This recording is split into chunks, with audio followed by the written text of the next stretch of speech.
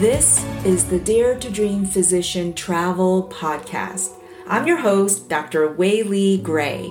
Hey, you know how many physicians today are feeling overwhelmed and trapped, living that busy and unfulfilling life? Yet more than ever, we as physicians are keenly aware that life is precious and tomorrow is not guaranteed to anyone.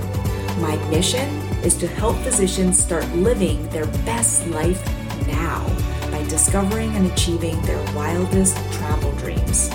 So come, join us on this journey.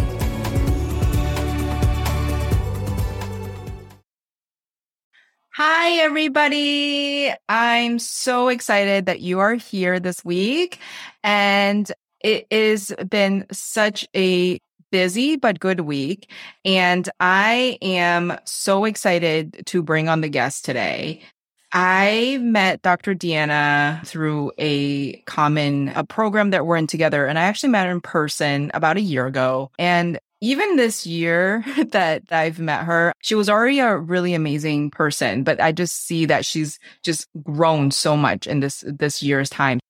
I'm super excited to bring her on. There's so much I want to ask her, and I'm going to have her introduce herself. So welcome to the podcast, Dr. Deanna Marcado Marmarash. Thank you so much for having me.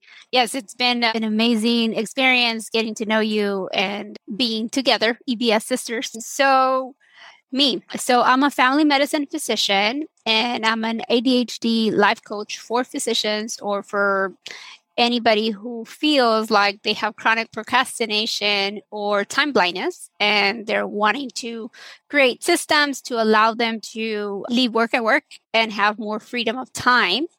And so that way you can follow the passion that you desire, whether it's writing your book or just hanging out with your family or deciding that you want to work out and learn how to do Samba now or something. I am still practicing full time. I work at a clinic and at the hospital.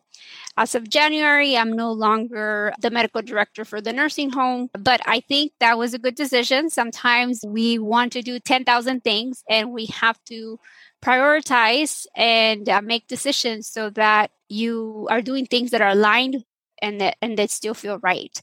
And so coaching has obviously substituted for the nursing home, so to say, and it's been an amazing journey the last 2 years that I've been able to do this.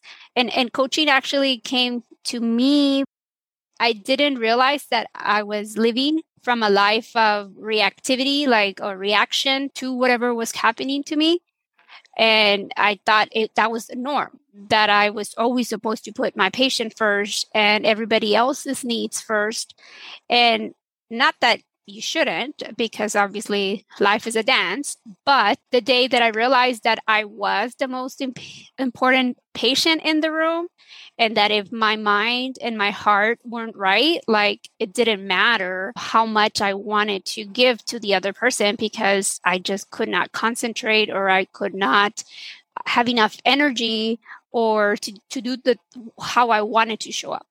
And so coaching allowed me to see that my diagnosis of ADHD was just a diagnosis, that it wasn't any different from high blood pressure or from cholesterol or from diabetes. And that if you knew you had something, at least now you had the awareness. And from there, you could step into acceptance. And from there, then you took actions to learn about it and do something about it, right? If you have high blood pressure, then you know, okay, maybe I shouldn't be eating everything with salt, right? If you have diabetes, okay, maybe I shouldn't be eating all those extra servings of rice or whatever, right?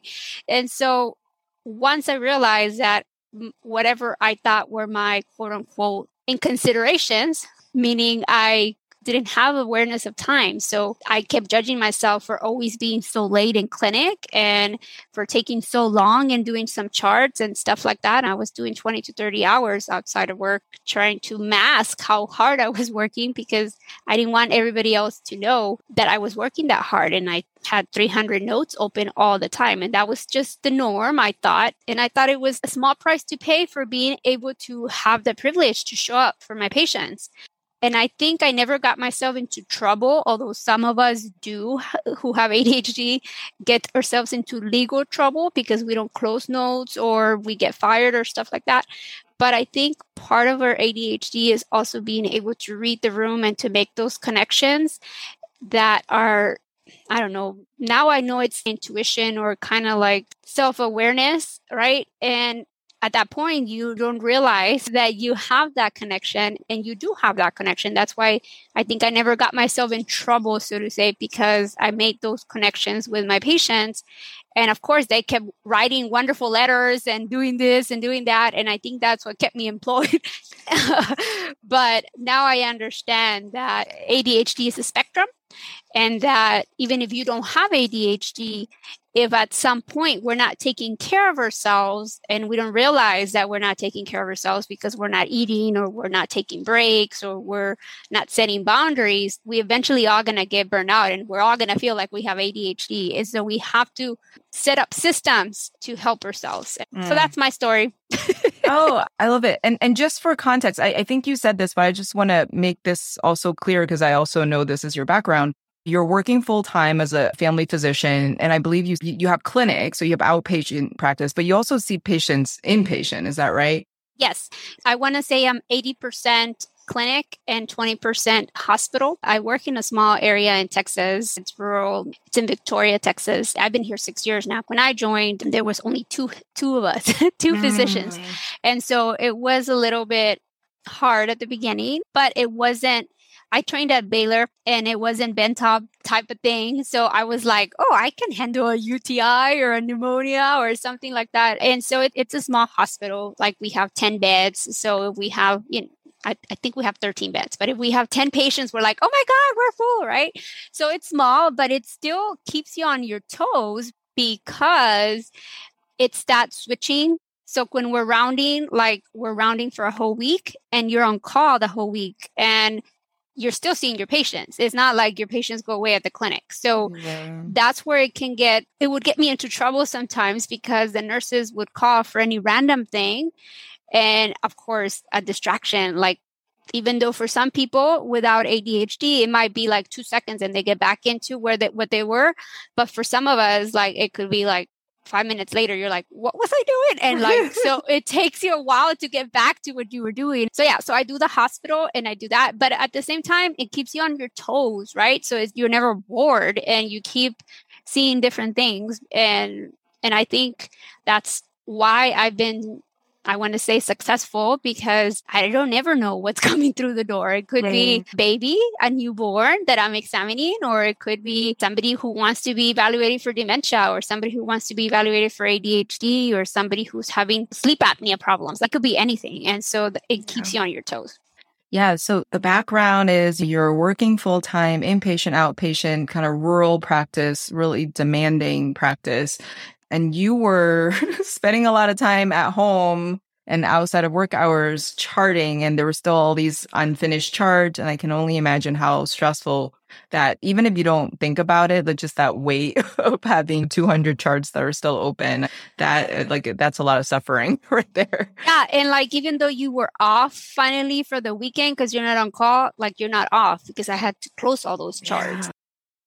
I have a very supportive husband. I say he's my ADHD pill because had I not had him, I think like I would have probably gotten myself into trouble because unfortunately, after I finished residency, I got told, hey, you're now an attending, like go get your own psych person. Don't come to the student health anymore. And when I did, unfortunately, I picked a random person without doing my research of if this psychiatrist treats professional ADHD people. And so when I did, they were like, oh, you're a physician, you should know better. You outgrow ADHD. And I didn't question them. I just thought, well, they're the specialists. Like, okay, well, I guess I outgrow it. Luckily, I had already taken my board exams, thank God, because I don't know what would have happened. Although now I understand that medications only help a part, and it's everything else that that can help you. And I didn't put it together that every time I was studying, I was trying to studying, like listening to things as I'm walking. And now I understand I'm trying to walk and trying to stimulate my brain and get more oxygen. And so your body is so smart. It will always try to compensate. But unfortunately, sometimes it wants to compensate with food or with lots of coffee or with different things, right? So this is the thing that like struck me about you. By the time I met you, you had already been blasting the struggles that physicians who have ADHD or time blindness have, and it's okay. There's solutions for them. And, and here's my story. And I remember distinctly hearing that story you have for the first time and just going back a little bit more, my understanding is you were diagnosed with ADHD in medical school. And then after you were diagnosed, you were medicated and things got a lot better after that. And then you talk about the story of when you were done and became an attending, that was where that lapse in care came in. And it sounded like there was a large lapse in care until you were able to get help again many years into the pandemic. Yeah. Right. From 2013 to the pandemic. So it was a big lapse. Almost 10 years, right? Yeah. Where you had untreated ADHD, and some of the consequences of that were these 200 charts piling up, spending 20 hours every week trying to chart and still trying to keep it together. I mean, you have kids and young kids and you're married, and magically you were feeling like life was getting harder and harder. And so the thing that struck me, and I remember making this comment to you, is I'm like, wow, Deanna, thanks to you, people are now learning about what it's like living with ADHD. And even when because I have been open about this too, is I struggle with charting. That's not one of that's an understatement. It's not even one of my favorite things to do. I really do not like doing it. It just, to me, I'm like, this is a waste of my time. And I didn't come to that initial conclusion. I started with, why am I so bad at this? How come no other physicians are struggling with this? Why don't they have a hard time finishing the chart and getting what the patient needs in the time and then go home on time? And it seemed like everybody was going home on time except me, or I was the only one who was charting, which I'm sure was not true. But that, I think, often because physicians don't openly share our struggles, that's sort of the assumption that I didn't even question it. It was more like internalization that I had. And so when you spoke out, you used terms like time blindness. And I'm like, that's interesting. Like I've never heard that term before, but I could really relate to this term. Like there are definitely many times when my husband jokes, like, he's like, don't you have an internal clock? I'm like, no, like time's a construct. So, and so just by you sort of being vocal about your story, your struggles, and maybe the struggles that are common to other physicians, you've done such a big service for the medical community. And we can certainly talk more about the coaching and the services that you offer. But the question I asked you was like, wow, like you did so much. And you were like, oh, well, there was one time when I was totally in the closet about this. And I was so surprised when you told me that. Can you tell us a little bit more about that story? Because I just assumed that you were always blasting this, but that's not true. No, actually, it was Sunny Smith. I joined her Empowering Women Physicians in October of 2020. That was the first time I said out loud, I have ADHD and I'm broken. And like, that's it. You said out loud to yourself or to a group of people? To a group of people. Like, I think prior to that, maybe 5 people knew, like my husband and like my mom and like very few. Maybe my study buddy, like when I got diagnosed, very few people knew, because in my mind, like I'm the oldest in my family and I'm the first one to go to medical school. Well, I was the first one to go to college, right? I was the first one to go to medical school. And I come from a big family on both sides, like 7 on one side, 11 on the other. Like I have lots of aunts and uncles and cousins. So I was the first one to go and do all these things. Wow. And so it was a lot of pressure. Like I needed to do this, not just for me, but I had to do it for my family and for all the loans I was taking out. So it was a lot of pressure for me. And all of a sudden, like in my mind, I was the smart one. That's what I had going for me. So if all of a sudden I wasn't the smart one in my mind, that's what my mind was telling me. If I wasn't the smart one because I was no longer perfect, because I had this ADHD thing, like nobody could find out about it because I needed to keep like the mask that I was the smart one. I was like, that was my role in my community. And so most people would have probably felt like relieved that they finally find out why you're interrupting people, or why you're always late, or why you keep losing your stuff, right? But to me, it wasn't that. And even when they did the screening, they told me that I was 2 years behind in my English compared to my peers, or compared to people who have gone through all the schooling that I had gone through. And you would have thought that that's what would have bothered me, but that didn't bother me. I was like, well, whatever. I mean, English is my second language. I don't care. But what bothered me was that I could not control something. And so that's what kept telling me in my brain that I was broken, And so I was very embarrassed about it, and I didn't want to tell anybody about it. But it was through the coaching that Sunny pointed out, like she put that in the C line, which means the circumstance line. I would have never thought, like my mind was, I have ADHD. I'm broken. That's my thought. Like, that's the fact. Like, I kept thinking that was the fact. And when she disconnected it for me, and she's like, well, you could think whatever you want about ADHD. You could think about it like it's the best thing ever, or it's the worst thing ever. And you get to decide which one helps you, which one serves you. And I was like, wait, what? I have a possibility of looking at it like that. So I think that once I really started to untangle that, really started to think, well, I don't judge any of my patients for having any of that. Why am I judging myself so harshly? Like, it's not like I asked for it either.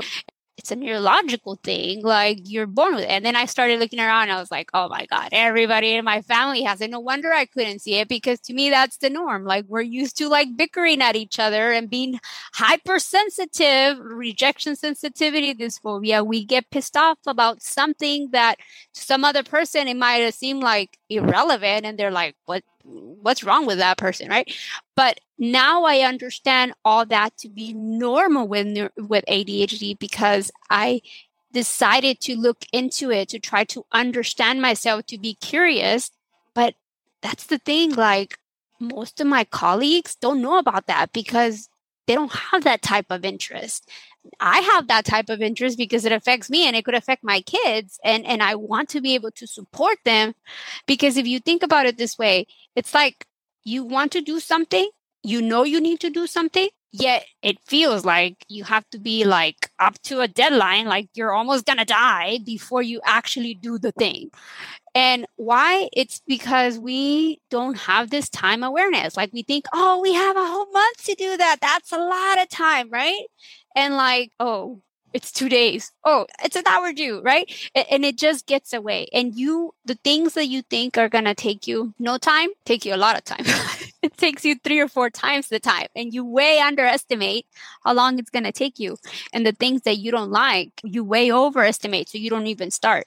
And so the point is that I didn't want to share how hard I was working on the things with other people, because I was embarrassed. I didn't want them to know I had to study like 3 or 4 times as hard or as long, that I didn't want them to know I had to read the book like 5 times, or that I finally gave up reading the book and I bought the audiobook, or I paid somebody to read it and I can just walk around. And like, I didn't want to tell them that I had to find different ways, because to me that was embarrassing, that, like you said, I wasn't doing exactly what everybody else was doing.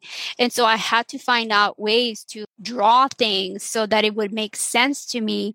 And yes, it took a lot of time, but then like it really cemented it. And then I learned to spatially remember things from multiple tests. I would be like, oh, that was on this side of it. Okay, that's wrong. That's wrong. And that's how I would like narrow it down, because otherwise, like, I could tell you about it, but I couldn't recall it like in the moment in time, because that was just not how my brain thought. And so for me, standard tests were like the death of me. And I would always pass, but like by a hair.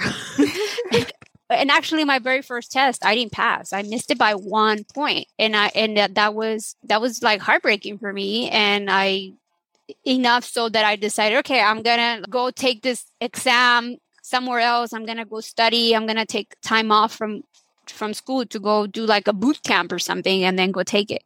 But most of us don't realize, again, this timeline is like we keep pushing each other. We keep pushing it because you know why you're doing it.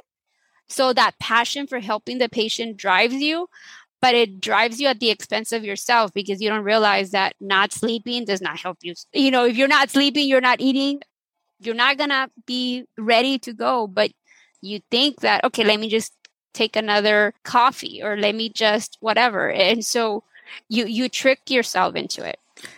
I love your story, this part of your story. It's such an amazing and powerful example of how we can go from shame and embarrassment and not accepting ourselves to when we actually embrace who we really are. When we're able to just be honest, take that honest look at who we are. And then even though there is all this shame and all this sort of chatter in our mind about it, to let that go for a little bit and just try to, like you said, approach it with curiosity. Who else is out there that maybe has ADHD? Does ADHD mean that I am not smart? I'm not the smart one in the family?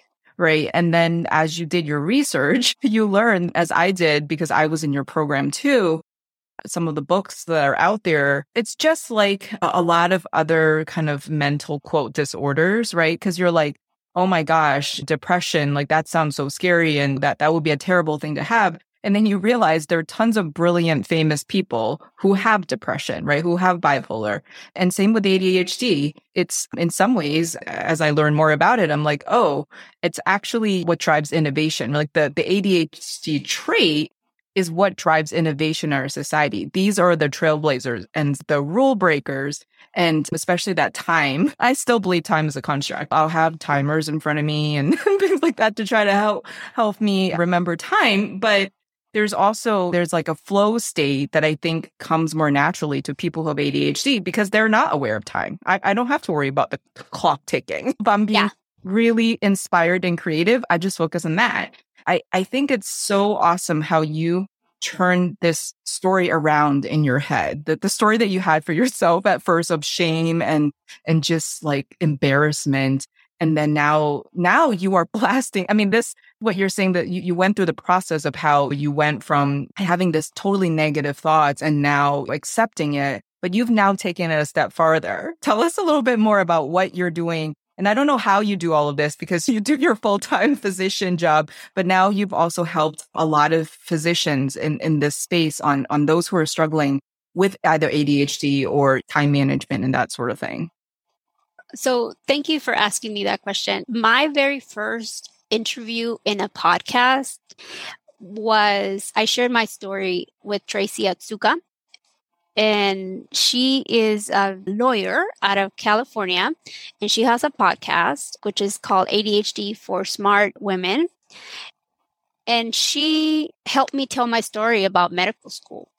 And from me telling that story, that was February 2021. From me telling that story, all of a sudden, all these medical students and physicians from all over the world started to send me emails.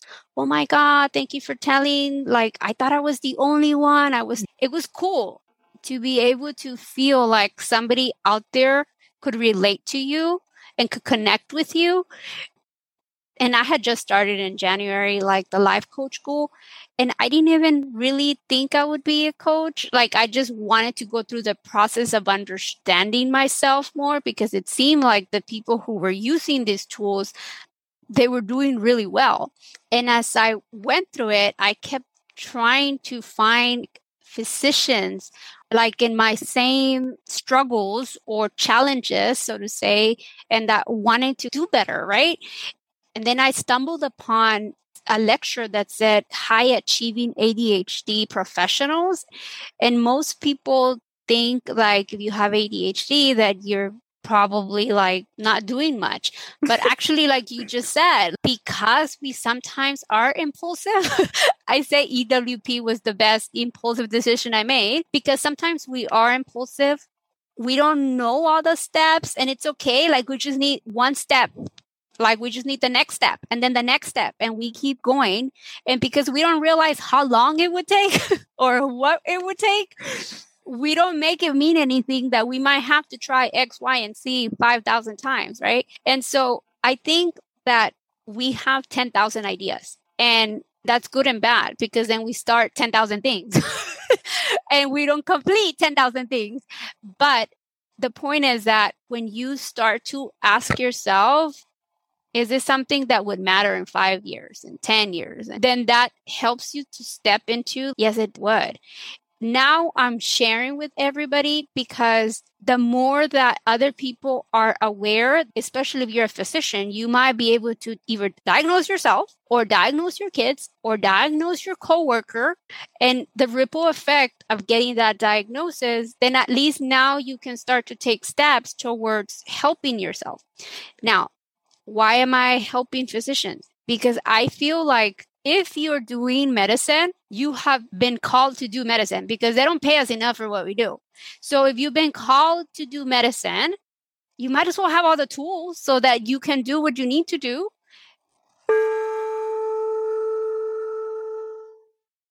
That was part 1 of a 2-part interview with Dr. Deanna Mercado Marmarosh. I'm so grateful that she agreed to come on the podcast and share her story. It is such a powerful story, and I can't wait to share part 2 with you next week. So stay tuned.